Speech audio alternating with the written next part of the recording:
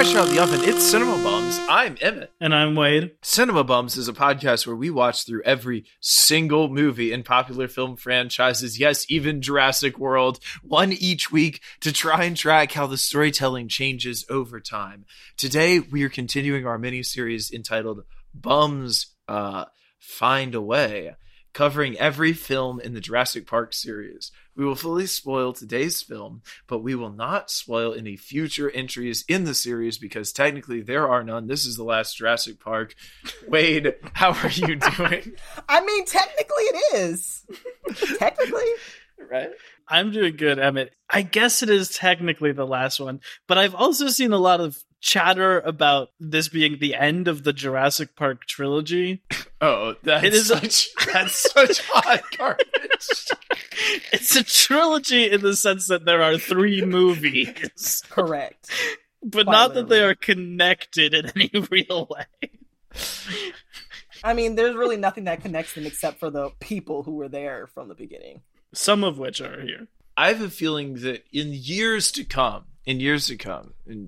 decades down the road, people are going to talk about the original Jurassic Park. Then they're going to talk about the sequel trilogy, which is Lost World: Jurassic Park,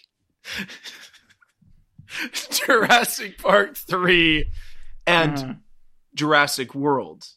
And then they're going to talk about the duology of Jurassic World Fallen Kingdom and Jurassic World Dominion. I agree. I think we're going to have to log this for later, for 10 years down the line. I think you're onto something there, Emmett. Because who knows how many trilogies they might come out with. I really hope it's not many. I think millions of years from now, when humans are extinct and the next species are making movies about this, they'll imagine a world where all Jurassic Park movies were out at the same time and coexisted in peaceful equilibrium. That joke slaps. Thank you. Thank you, Emmett. Oh my god, how are you, Emmett? How are you doing? My one job to ask this question. Oh, How are you? I'm doing just perfectly and especially well today because we have returning to the pod, returning champion Irene Polk. Is that the sound? Woo! The victory screech? Who I believe when you were on before, we were like, yes, whenever we do Jurassic Park, we must have you back on. And here you are. So happy to have you back. Thank you I'm so happy much to for be being back.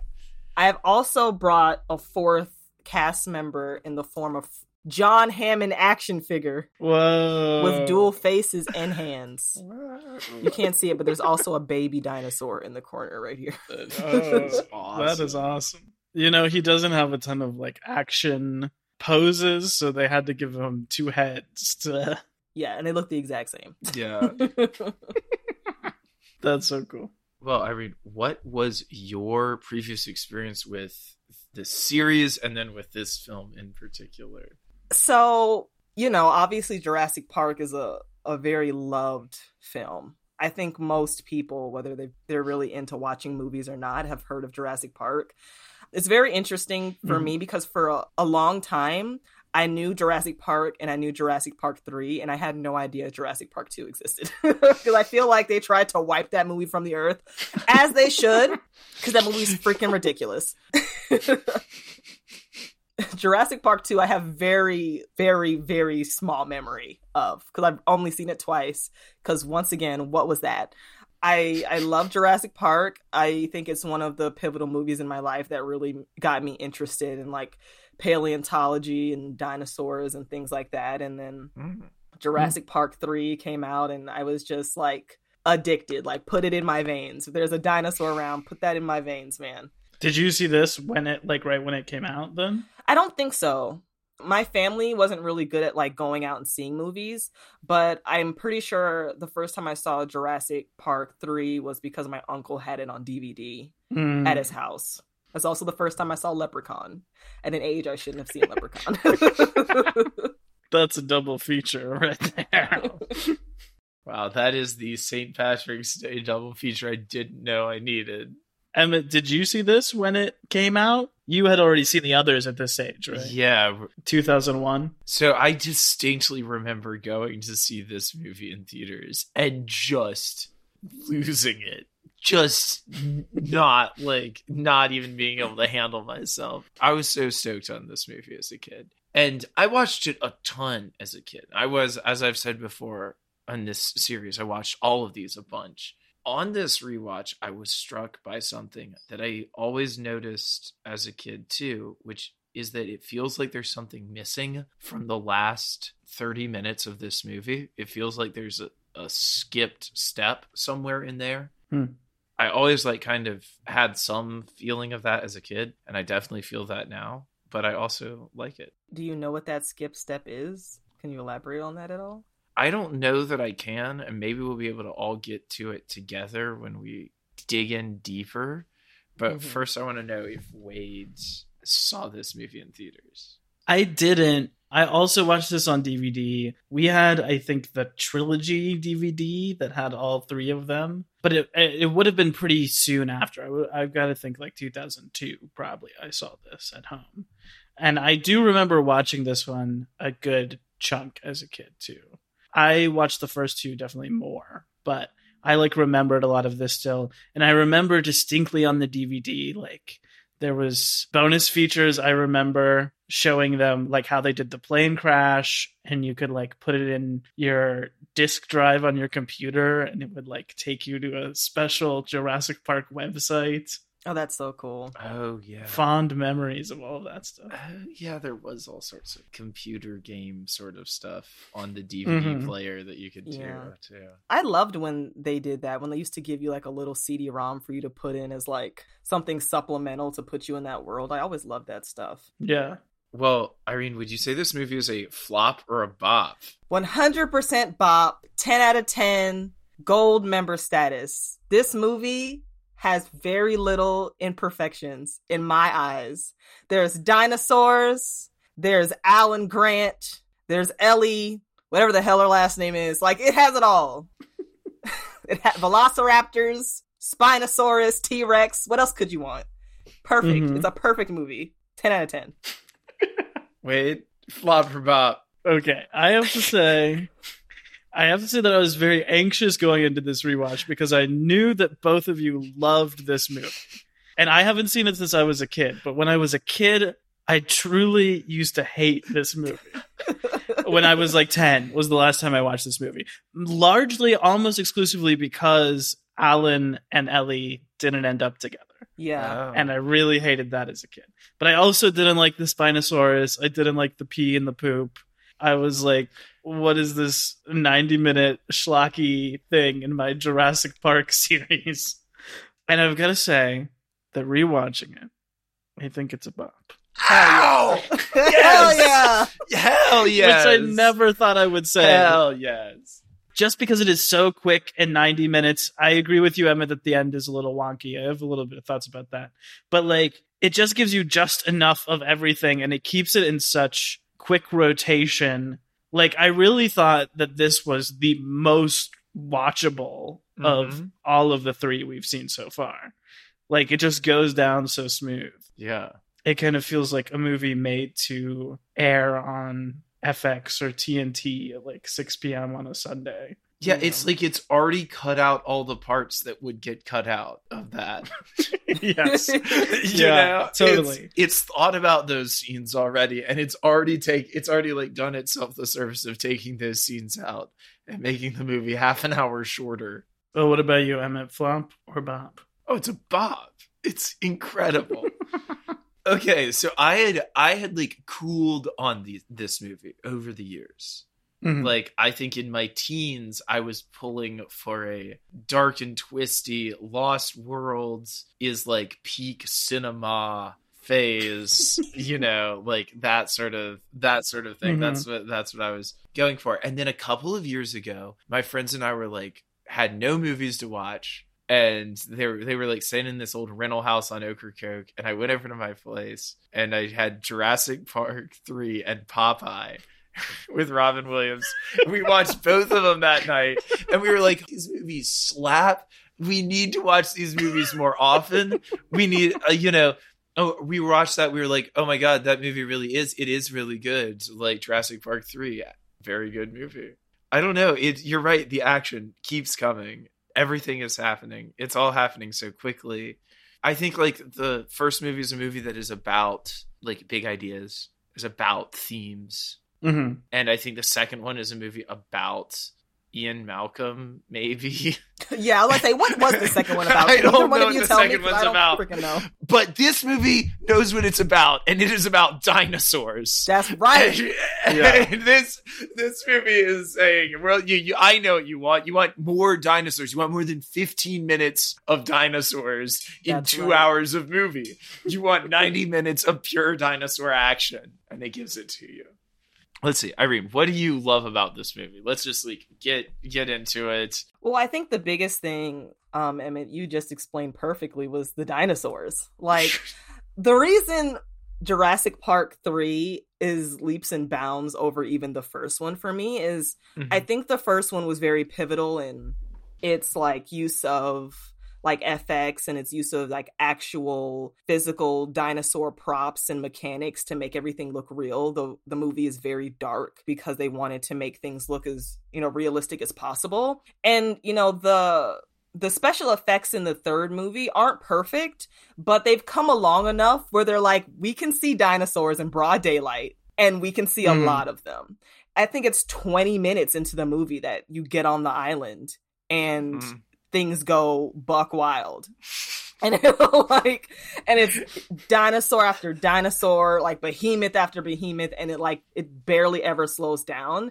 And I really enjoy that. I think that's what really takes the cake for me.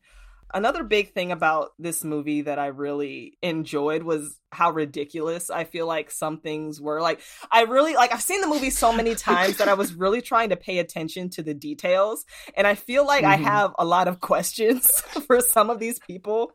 First of all, like, the very beginning, how do you get tickets to go restricted boat riding? You know what I mean? Like, how did they find a man who could drive a boat on a restricted like waterway? And I backed up the movie a couple times to try and see it. I couldn't quite read what it said, but their parachute had like, I don't know, 1-800-DINO or something on it, like the number, the promotional number for the company. And I'm like, what?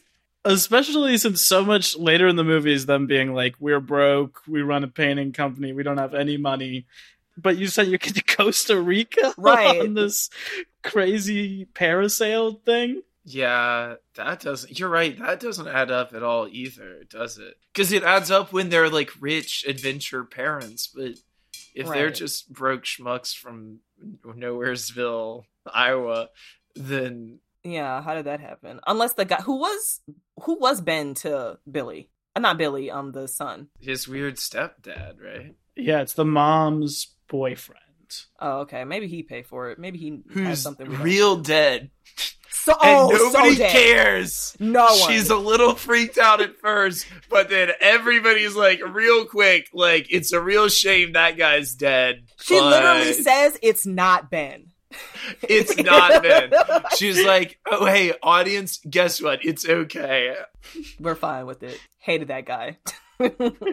Now we've hit upon what unlocks this movie and makes it for me, which is Tia Leone as Amanda Kirby, just a completely deranged divorced mom on this island. The performance she gives is incredible. She is so dramatic. She's playing this entire movie like her primary concern is being horned up for her ex-husband. Nothing else.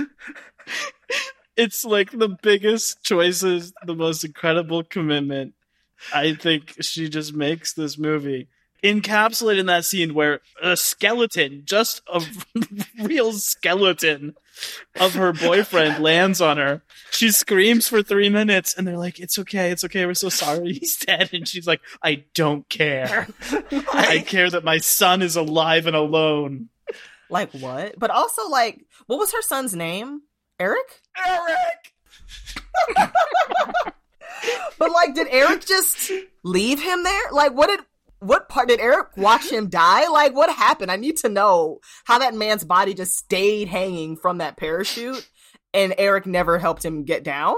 Yeah, because he was alive still in the video. It's not like the fall killed him. Because you'd think, oh, the fall killed him, but you hear the video like they land in the video. Yeah. The kid gets down, and then he's still on the thing. Maybe the dinosaur came and got him, but then why would he still be there? I think Eric watched that man die. Can you go from human body to full skeleton in 8 weeks?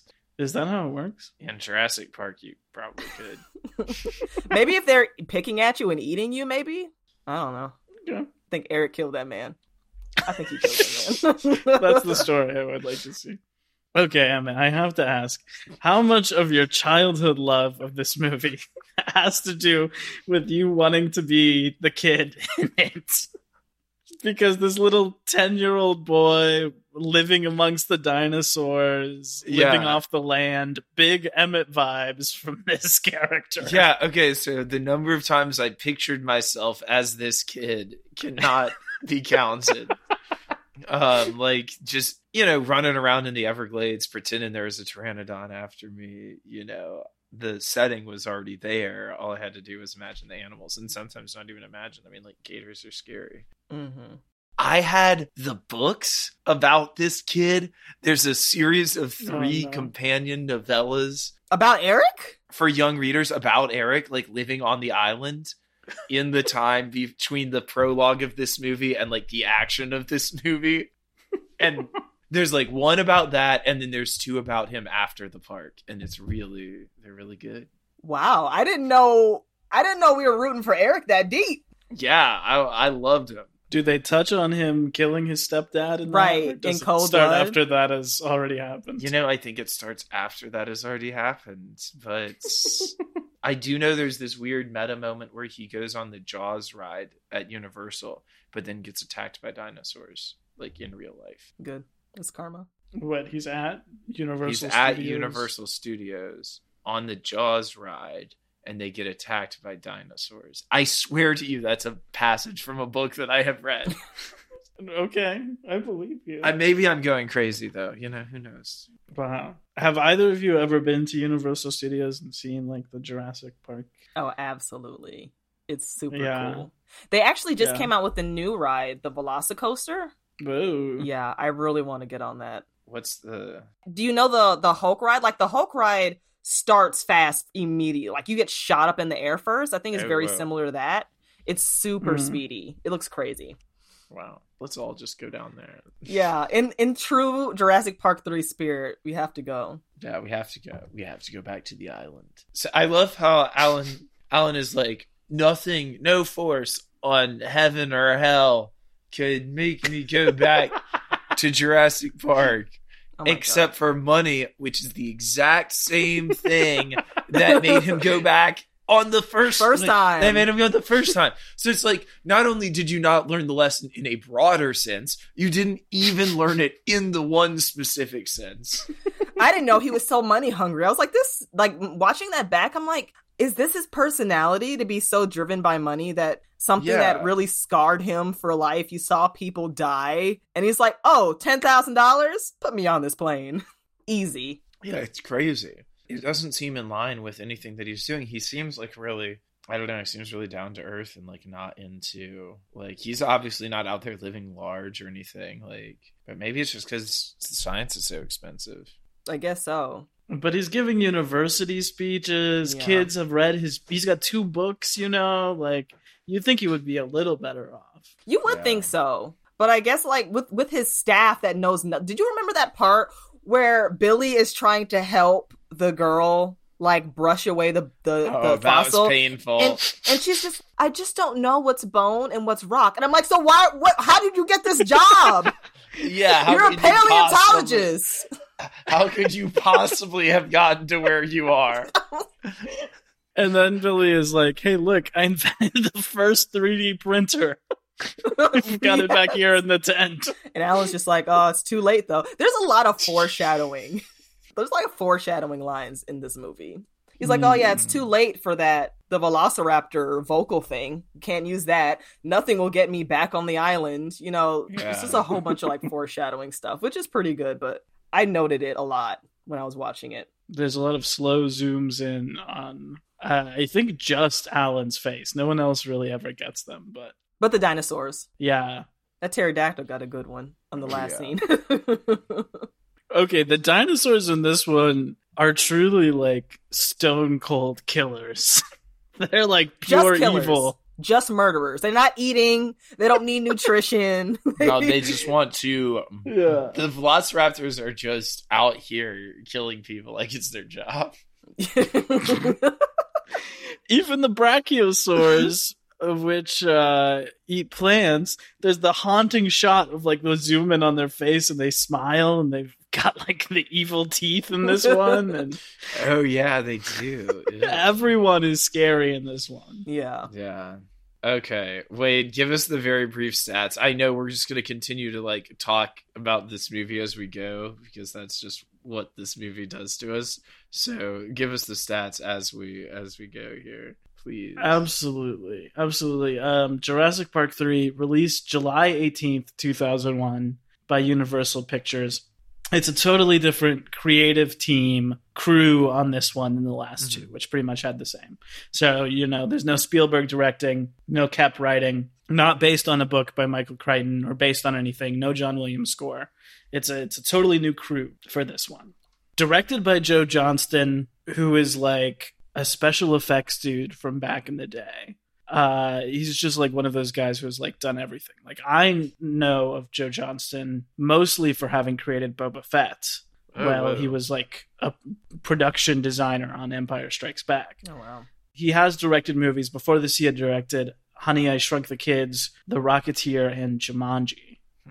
Wow. Those are a couple of heavy hitters in there. A bunch of like 90s kids classics, I feel like, is kind of what he's bringing into this, and the visual effects stuff, you know. Yeah. So that's why he knows the formula to make a perfect movie. Because mom and dad are getting back together. That is I what wrote this down. I had to that talk is about it. what this movie is doing. It is like, guess what? Not only are mom and dad going to come and save you from the dinosaurs, they're getting back together. Yeah, it ends with my least favorite trope, which is child of divorced parents watching his parents make out again and smiling. Ah, yes, we did it. The kid's classic. I mean, not since The Parent Trap has a child gone to such lengths to get his parents back together as Eric, who got himself stranded on an island full of dinosaurs. Committed manslaughter, maybe murder. We don't know. Allegedly, he did not kill this man, but we do not know. You know that whole thing was his idea too. Oh, Like, absolutely. I don't think Ben was out here saying you want to go see some dinosaurs. I think the kid was like, "Let's do it," and Mom, why don't you stay home? You know, there's a cut of this movie where the kid is like in the bushes watching them the whole time, and it's like, no, I'm just waiting until mom and dad like each other a little bit more before I pop out. That's a good point. He can conveniently save Dr. Grant in the nick of time. Everyone else was expendable, though. He's like, I'm not going to waste this gas canister on who's this guy? Like, wow. But he knew who he was, I guess, because he had seen his picture on the back of his book or whatever. Yeah. He asked him right away. It's the last human face he could remember. This is like really the child's dream, you know. You kill your mom's boyfriend, you're stranded living on Dinosaur Island by yourself, and then your hero comes and you save them dramatically, and the two of you are palling up. Then you eat cold pork and beans together and have a manly conversation about dinosaur piss. I was going to say, like, and then he's like, oh, you don't want to know how I got this. I'm like, I do, though, and I want an explanation. Well, this movie also starts by saying, like, hey, we know we told you the T-Rex was cool, but the T-Rex sucks. Bad. They really twist the knife in on that one, as the Spinosaurus suplexes it and breaks its neck.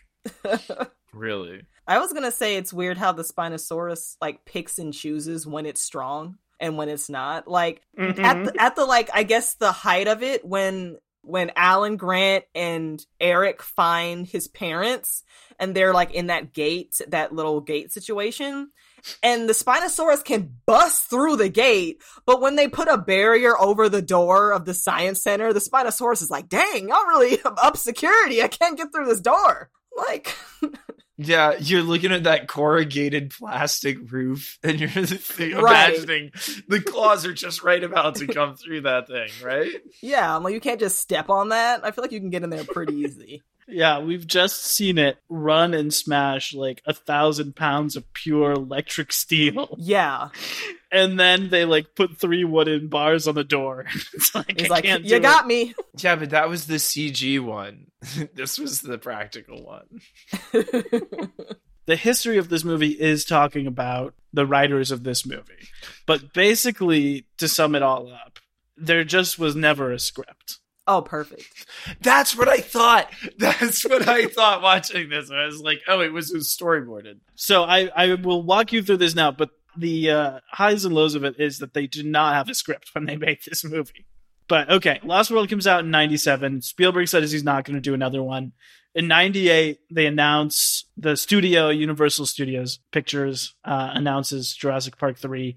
And they don't have a director, but they have a writer. Who's this guy called Craig Rosenberg. I didn't know much of what he's done at the time, but now he's on The Boys, the TV show. He's like one of the main guys in charge of that. So he writes the script for Jurassic Park 3, which is completely unconnected from the others. It's about a group of teenagers who get marooned and they have to survive on Isla Sorna. So sort of just basic like horror movie, I feel like, you know. Yeah. You got to imagine these teens had a bunch of attitude. They're on Dinosaur Island. That's this guy's script. And that didn't happen at all. Yes. Yes. So then the next year, 99, Joe Johnston comes on board to direct. He throws out that script. They hire Peter Buckman, who had just done spec stuff at the time. He only has one other screenplay credited that he goes on to write after this, which is the classic adaptation Eragon. Oh my gosh. That is a movie that deserves entire basements worth of critical discourse.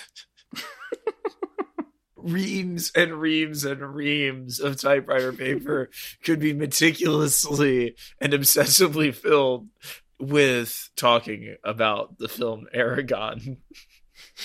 But perhaps it's best not to here. So that guy comes on, he writes his draft from scratch, which is about 2 parallel stories going on at the same time. One of them is about a bunch of dinosaur attacks that are like reaching the mainland, which starts with a parasailing couple being eaten, which is where the idea for the beginning of this movie comes. And then the other story that's like going on at the same time in the script is basically what the movie becomes. It's Alan Grant, who has been paid to narrate this rich couple's flight, and then like the plane gets attacked and they crash land. There's no son aspect, and like the twist that they're not actually rich isn't there. It's basically the same beats of the story. Mm-hmm. From that script, they like can't quite get it right, so they ask David Koepp, who wrote the first 2, if he can read it, tell them what he thinks. He's like, it should just be the island stuff. That should be the script. So then the studio hires these 2 other guys, this writing team, Alexander Payne and Jim Taylor. And these were comedy guys. They had written Election, About Schmidt, Citizen Ruth. They're like, can you bring this all together and add some comedy into the script? Although apparently they saw the finished movie and they were like, they took out all of our jokes. Rip. So... Yeah, that was the other 30 minutes. It was all jokes. And they are the ones who add, because they had worked with Laura Dern before, and they are the ones who added her into this movie because she wasn't originally. And they were like, we'll have her little bookending scenes. So I think that's their major contribution. But that's like a month before filming starts that they got on board. And there is never at any point a final shooting script. Wow. And it sounds like everyone hated making the movie because of that. I've got a bunch of quotes here. Joe Johnston, the director, said making this movie was, quote, a living hell on a daily basis. Alessandro Nivola, who plays Billy, said Billy was the only part I've ever done that had nothing for me to latch on to character-wise. And William H. Macy, this is the best one. He truly went off. This is just a little clip of his speech. But he said, who launched a $100 million ship without a rudder? And who's getting fired for this? I think someone should be shot, but I'm not in charge. Oh, no. Damn. Well, look, man, your pain is my pleasure. I think he is okay. Wait, let's just go. Wait, how much more of those stats do you have? Because I think we need to do a stroll down actor lane real quick. Because William H. Macy in this movie is doing everything. He is like there as this super awkward embarrassment of a man next to Alan Grant. And his wife is somehow there is no interest in this movie in her being at all into Alan Grant or like having any sort of tension there whatsoever. It's wild. He is like being perplexed and bemused and befuddled very well. His mustache is doing a lot of the work. Yeah. Too. He's right though. Someone probably should be shot. Let's play a game. Who should have got shot in this movie? At least one more person should have died in this movie. Yeah. Who do you think it should be that should have died? Well, it was weird because when Billy died, I watched this with Laura who hadn't seen it, and she was like, oh, that's so sad. I can't believe they killed him.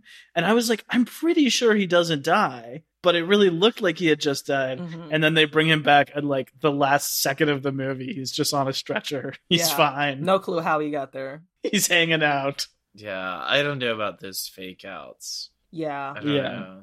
It's like you only get so much with that, and it doesn't hit as hard on a rewatch. That's my big problem with a fake out. Not that it's like so cheap the first time you see it. Billy could have went. Billy could have died. I would have been okay with that. He gets a cool death, like to begin with. Just leave him dead. It's pretty gruesome. Yeah, he's like pecked to death by those birds in the water. Falls off a cliff. Mm-hmm. They really like go in on that one. And once again, foreshadowing, because earlier Alan asks him if he can use that parachute because they find it off on Ben's body. And he's like, as long as it doesn't have any holes in it, which is what ends up happening. Mm-hmm. Wow. Oh, yeah. Wow. It all ties together. See? For no script. Listen. They did what they had to do. I think that you can tell that a lot of the movie, but especially the action scenes, were kind of saved in the edit. When you watch the action scenes, it's a lot of like cut to a shot of the Spinosaurus roaring, cut back to the plane rolling, cut back to a different angle on the Spinosaurus roaring. Yeah. Like, I think you could tell that they didn't totally know what was going to happen. They just shot a lot of coverage and edited it into something basically coherent. That's true. Also on actor lane, Billy, he said he has nothing to connect to. What is the audience? What is the audience here thing? Billy as a character was okay. It just seems so weird that, I don't know, like, I feel like Alan and Billy are introduced as like we said, these holistic characters who really have a passion for the work they do, but then they're so swayed by the idea of money. Like, Alan's able to get on the plane so quickly at the offering of money, and Billy, at the sight of the raptor eggs, the first thing he thinks about is, oh, I can sell these and we can get more money for their archaeological digs or whatever. And I'm just like, I guess that's, he cares enough about it to want it to succeed. But I'm just like, you're kind of stupid. Like, you're kind of dumb. Okay, there is like, this is maybe deeply buried here, but there's like a kind of Old West cowboy thing buried in all of this. Of the two of them being like cowboy partners, and he wants, like, he's doing a job underneath his mentors and the older guy's nose, and trying to smuggle this stuff while they're doing a thing, but it doesn't pay off, and they don't play heavily enough into it to like make it quite work. And also, a lot of the time, it looks like they could be a couple. I'm not like completely convinced by Evan's theory, but with Evan's theory in mind, I'm like, I see what we're talking about here. We should say, because this didn't make the edit. Oh, it didn't? No, because of future spoilers. But we should say Evan Scott Russell had a read on this movie, which is that Alan Grant is struggling with his sexuality, and there's something going on with Billy. So I watched it looking for that, and have to say I don't see an inch of it. I don't see it either. Like, I don't know if it's... Billy is the twink paleontologist that we think he is. I don't think he's, I don't think Billy is playing like chemistry with almost every character a lot of the time, but yeah, I don't think that's there from Alan's side at all. It's not getting boned, if you will. I don't really know what Alan is doing in this movie.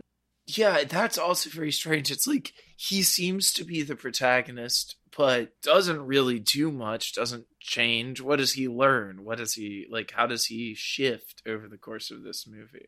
Well, it feels like his one change moment is where he's like, I never told Ellie how much she means to me, or like how much she saved my life or whatever. That's his one moment like that, but that isn't really foreshadowed or paid off enough, other than that it's her that kind of saves the day. But he doesn't get the moment with her where he thanks her. Right. Yeah. It just seems like he acknowledges that she's someone he can always count on. Mm-hmm. But that kind of seems like the extent of it.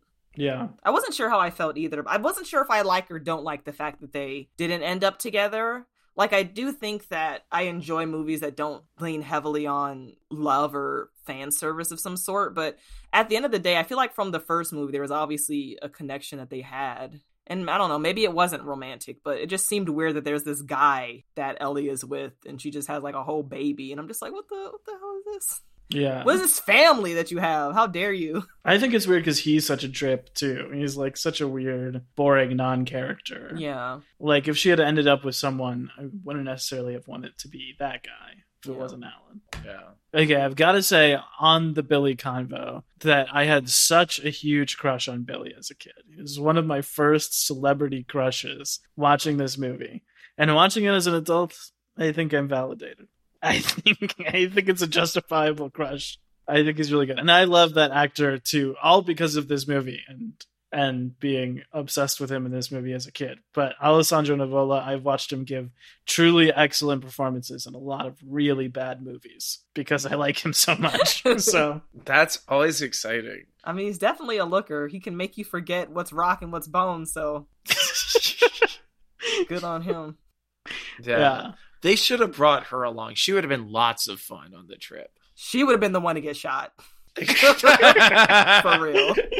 All the other random side characters are, like, totally forgettable. Yeah. Like, the different mercenaries and the pilot and stuff. You're like, just get those guys out of here. That mercenary thing is so interesting to me, too, because I feel like the introduction of them literally, like, exploding a plane that they made to be, like, a dinosaur, only for, first of all, them not to bring that technology with them. They never exploded dinosaur. Yeah. Right, like, they didn't do that. They fired off a couple shots and literally ran back to the plane immediately. I'm like, so what were y'all here for? What was your purpose? Yeah, you're right, because their whole evacuation plan was completely screwed up because they were willing to leave that guy. Mm-hmm. They didn't have any plan about, like, get everybody back to the plane before you start the takeoff. They didn't have any plan about if you do get left behind, you just gotta, like, fight and, like, make sure everybody else gets out. No plans in place, no protocols. Nope. What the hell were they thinking? Amateurs. I mean, and that's the whole thing is, like, everybody's scamming everybody in this movie. Mm-hmm. This, you know, like, everybody's being like, oh, yeah, like, I'm not really a high-level mercenary. I wasn't really in the Green Berets. I'm actually the agent who does the booking for the mercenaries usually, but one of the guys called out sick. Yeah. What is that? That's absurd. I think they're saying something, but again, the script never got a cut by David Mamet, so we'll never know. The, like, clean version of this movie would end with, like, those guys having to blow up a dinosaur while Billy has to 3D print something in the exact amount of time, and the kid has to use the T-Rex pee to, like, ward off someone else, you know. The parents have to, like, trust letting the kid go to be on his own to save the day or something. Yeah. Tia Leone has to stop wanting to do horrible things to William H. Macy for like 30 seconds. So, because there's like a dinosaur with heat sensor vision, and it's like too hot in the room when they're together. They've been on the island for like 10 minutes. They've just seen a bunch of people die, and their first scene together is playing another one of these great tropes. The broken up couple has to see each other changing again. Yeah. And it's like, we've just seen a bunch of people die, and then she's like, how much weight did you lose? I'm on that paleo diet. On a side note, I have a question. It just popped into my head. What is the brain function of a velociraptor that can pretend to be a floating head inside a water capsule? What is the pranking impulse? Yeah, what is the like high level IQ for him to be like, oh, this is how I'll get them. I'll pretend to be a dead amoeba inside this glass case. Yeah, you know, that is really galaxy braining that stuff. Right. That goes beyond they can communicate and like coordinate their hunts and open doors. Like, that moment is both very good and very funny. Yes. It's one of my favorite moments, but watching it back, I was like, this is too much. This is too much planning. I love how they kind of bark in this one, where they kind of got like yarp yarp going on. Yeah, I think that in this one there was an effort to try and depict the dinosaurs as 2000 age science new, as opposed to the original like 1993. Right. Because some of the findings had like progressed since then. So that's like why they have feathers. The velociraptors have feathers, and they like talk to each other. Mm-hmm. I think that's all stuff that had been discovered since the first movie came out. That's pretty cool. That's why the dinosaurs are probably more colorful too. Yeah, they do seem very colorful in this one. Okay, so to talk about the end, which you were saying earlier, Emmett, I do agree with that. It's a little bit weird because there's like the big climax with the Spinosaur and the rain, which I think is really good and exciting. And then there's like another 10 minutes, and there's the thing with the velociraptors, where they just like give them the eggs and then they go away. And it doesn't really pop off, but it like resolves that. And then because it has been so like an awkward amount of time since the big climax of the movie, you're like, oh, I guess there's another big battle coming, or something else is like really going to end this movie. And then they get to the beach and the military drives up, and then it just ends.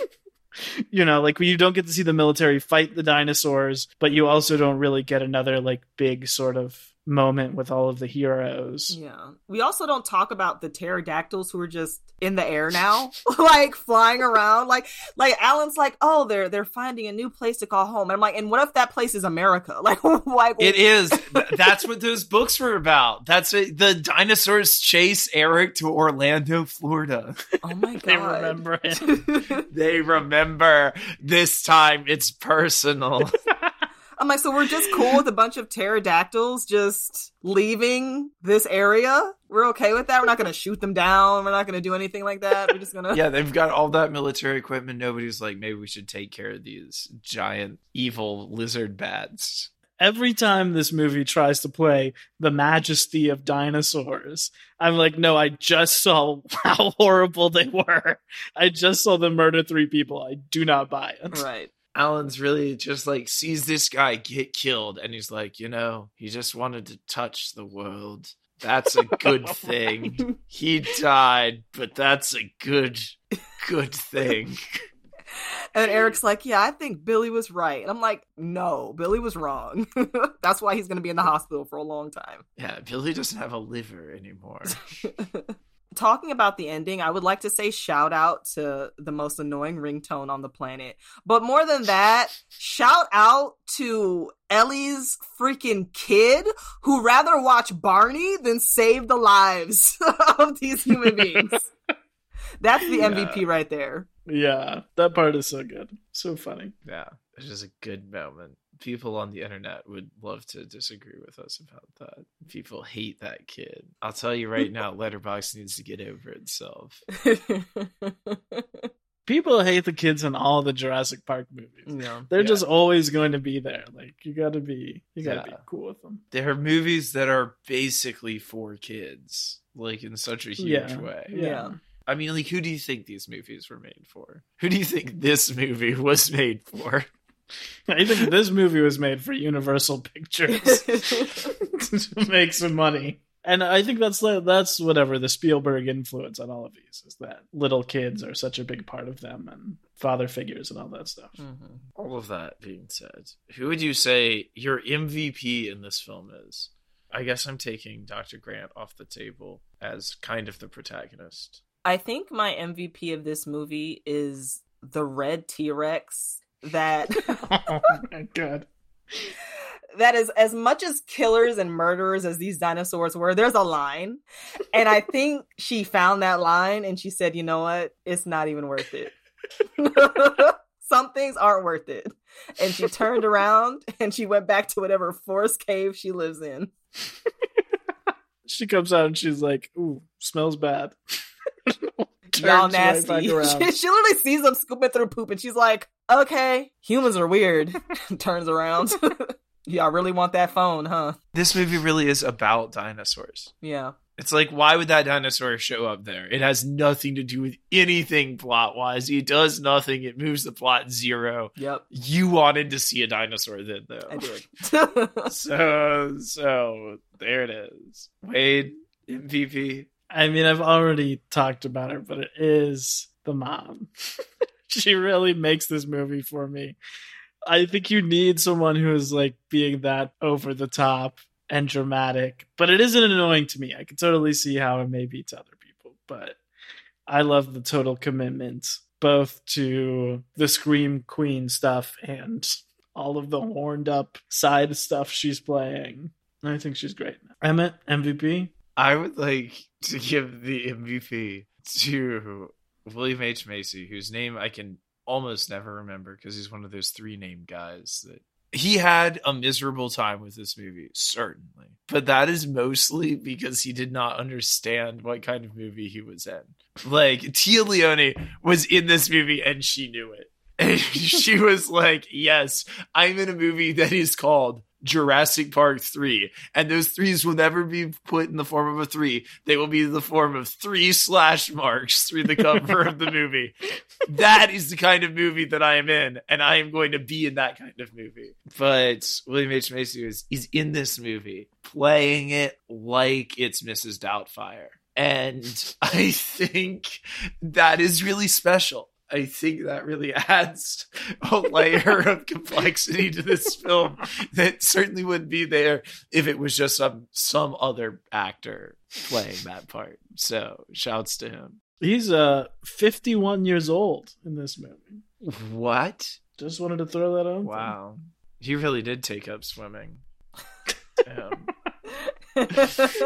Before we close, we've kind of touched on it about how the end feels a little disconnected. I agree. I always feel like the thing with Velociraptor happens in the wrong order somehow. The thing with the Velociraptor and the Spinosaurus. And if that had happened earlier, there's no time because it goes bam from the aviary into the boat, I think, more or less. But if there had been some period of time in between there to do it, then you set that thing closer to the end. And then maybe you bring in the thing of the Velociraptors helping them fight the Spinosaurus at the end because they've saved the eggs. They've made an alliance. And it's like, it's a callback to the Velociraptors and the T-Rex fighting at the end of the first movie. You know, I don't want to reshoot this whole movie. I don't want to like remake Jurassic Park 3. I just want to shoot an edit of like 30 minutes of this movie.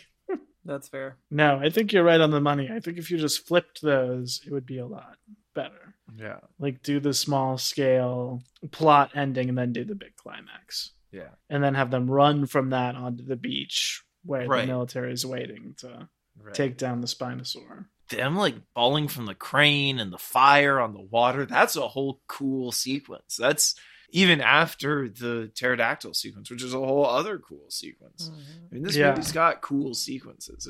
It's got them. I love the pterodactyl. Yeah. That whole part is so cool. Yeah. So scary. I feel like they're very inventive with the setups, you know, like putting them on that old rickety bridge in the mist.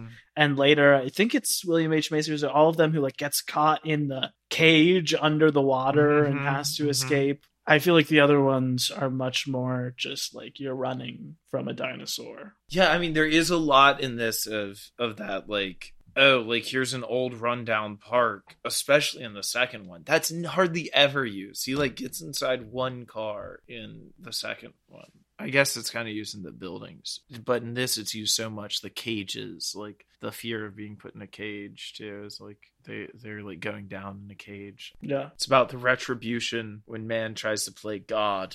Do you have any final thoughts about this, Irene, about Jurassic Park 3 in general? I think that I would be remiss not to bring up the one part of this movie that to me was perfectly normal until I got on the internet and realized that people thought it was really weird. And that's Alan Grant having a dream about a talking velociraptor in the beginning of the movie. Alan. Alan. I hear a lot of people saying that they think that's really like dumb, really silly. And I'm like, guys, like, this man has PTSD. Like, this man has been in a scenario with T-Rexes, velociraptors. His life has been on the line multiple times. And now he's returning back to a similar area. He doesn't know he's going to be in the midst of it yet, but he's going to head to a similar place where those animals exist. I'm like, I would see them in my dreams too. Yeah.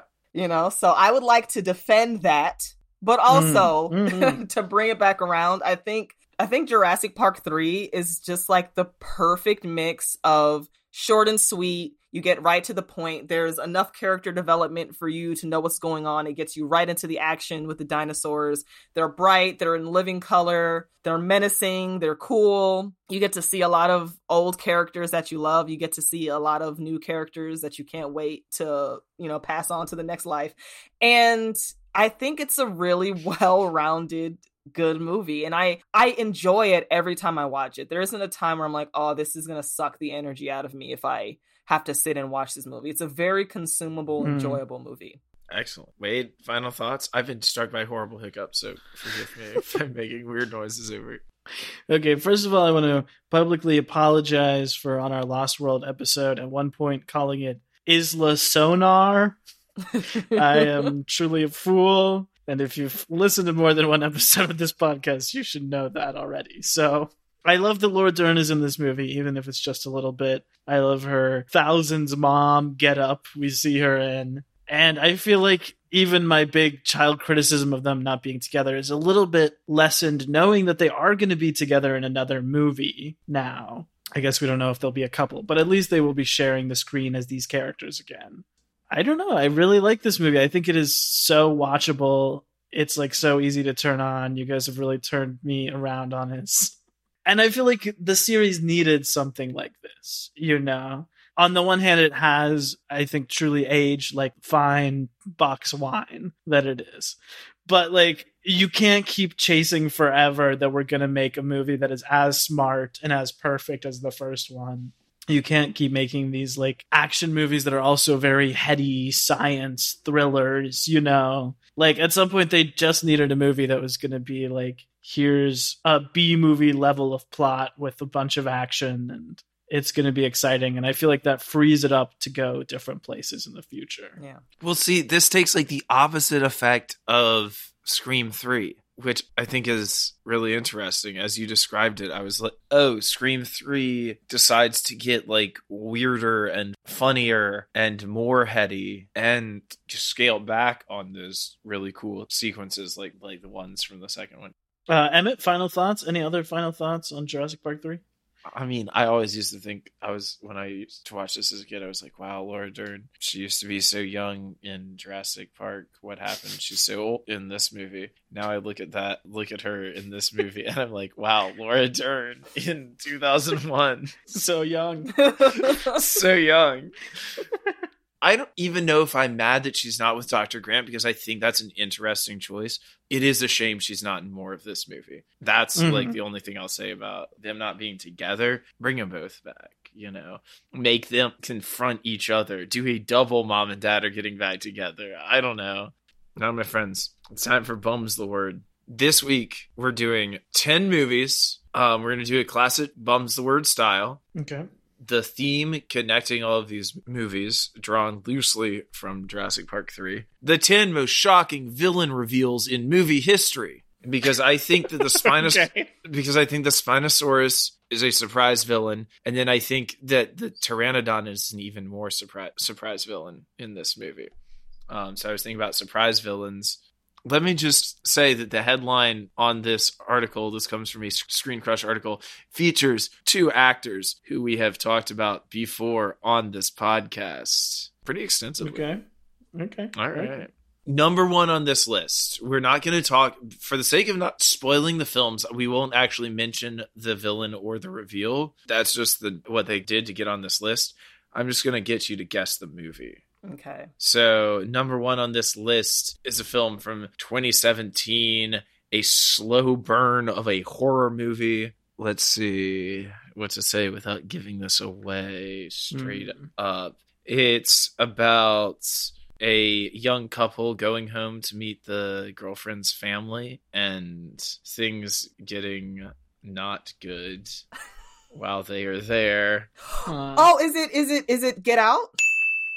It is. That is correct. The film is Get Out, and that is a well done point to Irene.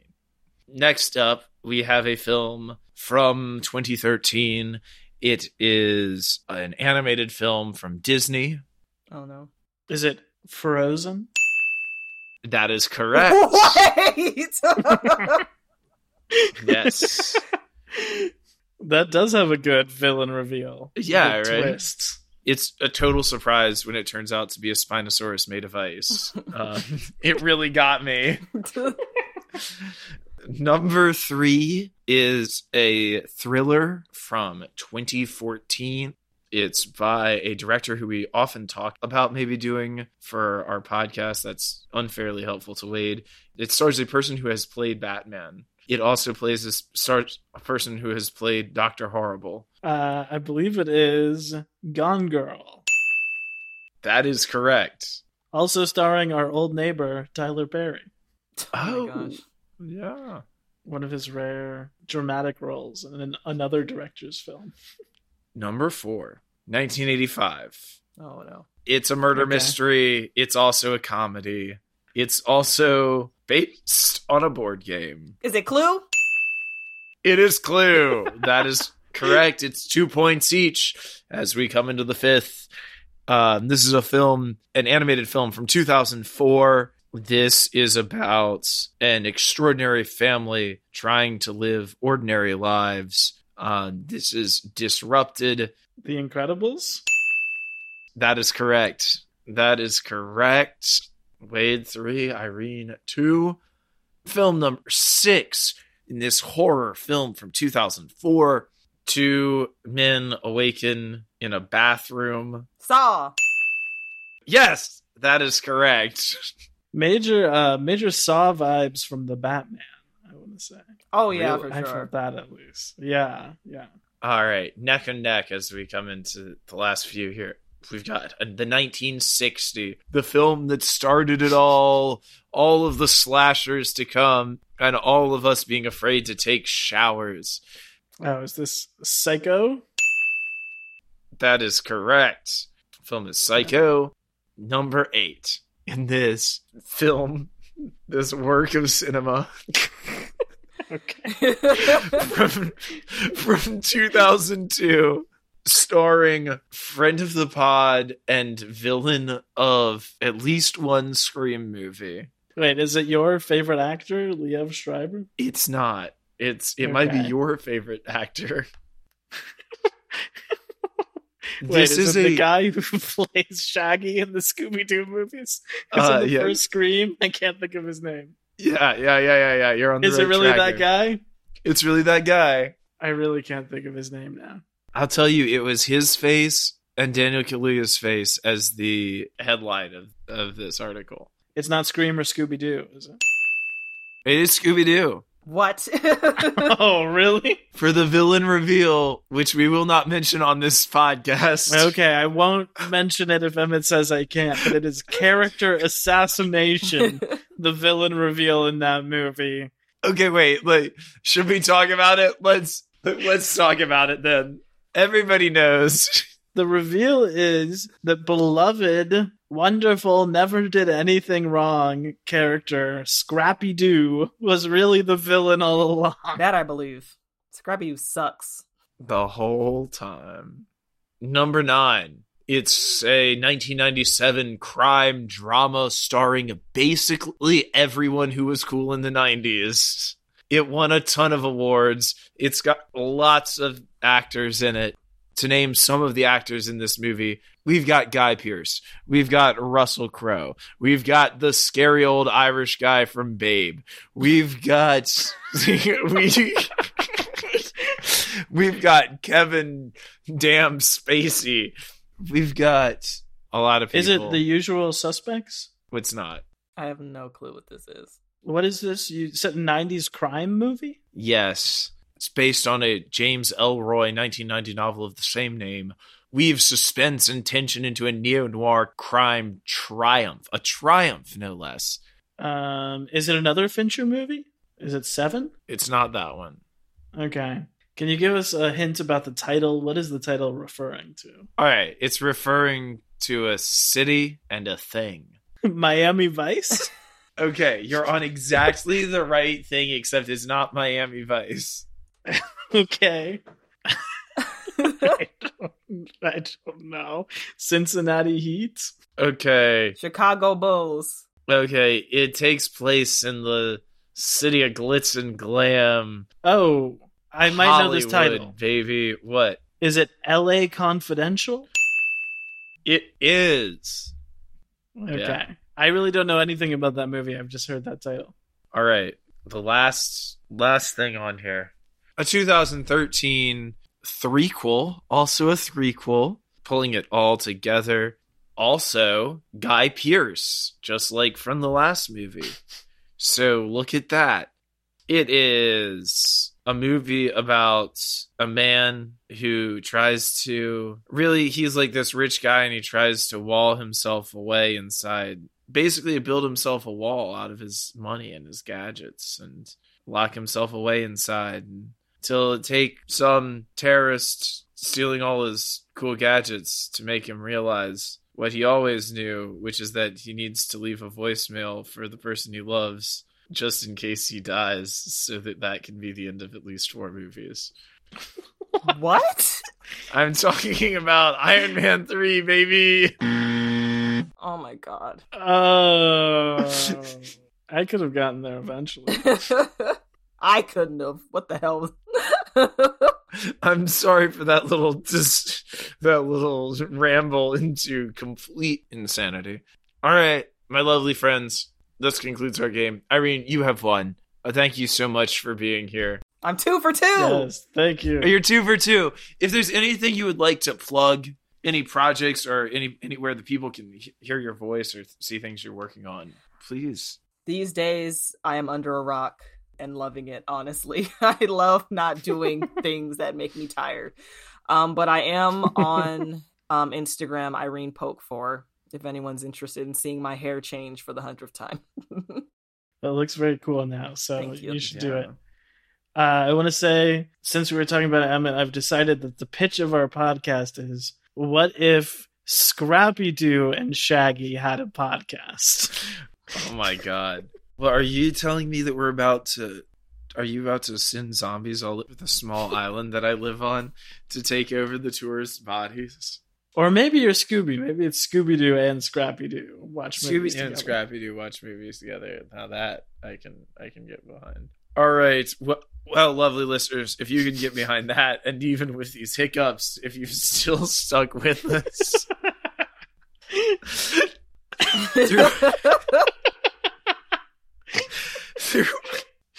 through all of that, then let me just tell you, dear listener, that in 19 weeks, we will be back discussing Jordan Peele's Nope. Join us next week. Oh. You need a dinosaur to scare you so your hiccups can go away. Next week, when we discuss Jurassic World from 2015. Thank you. And, dear listener, stay frosted. Bye.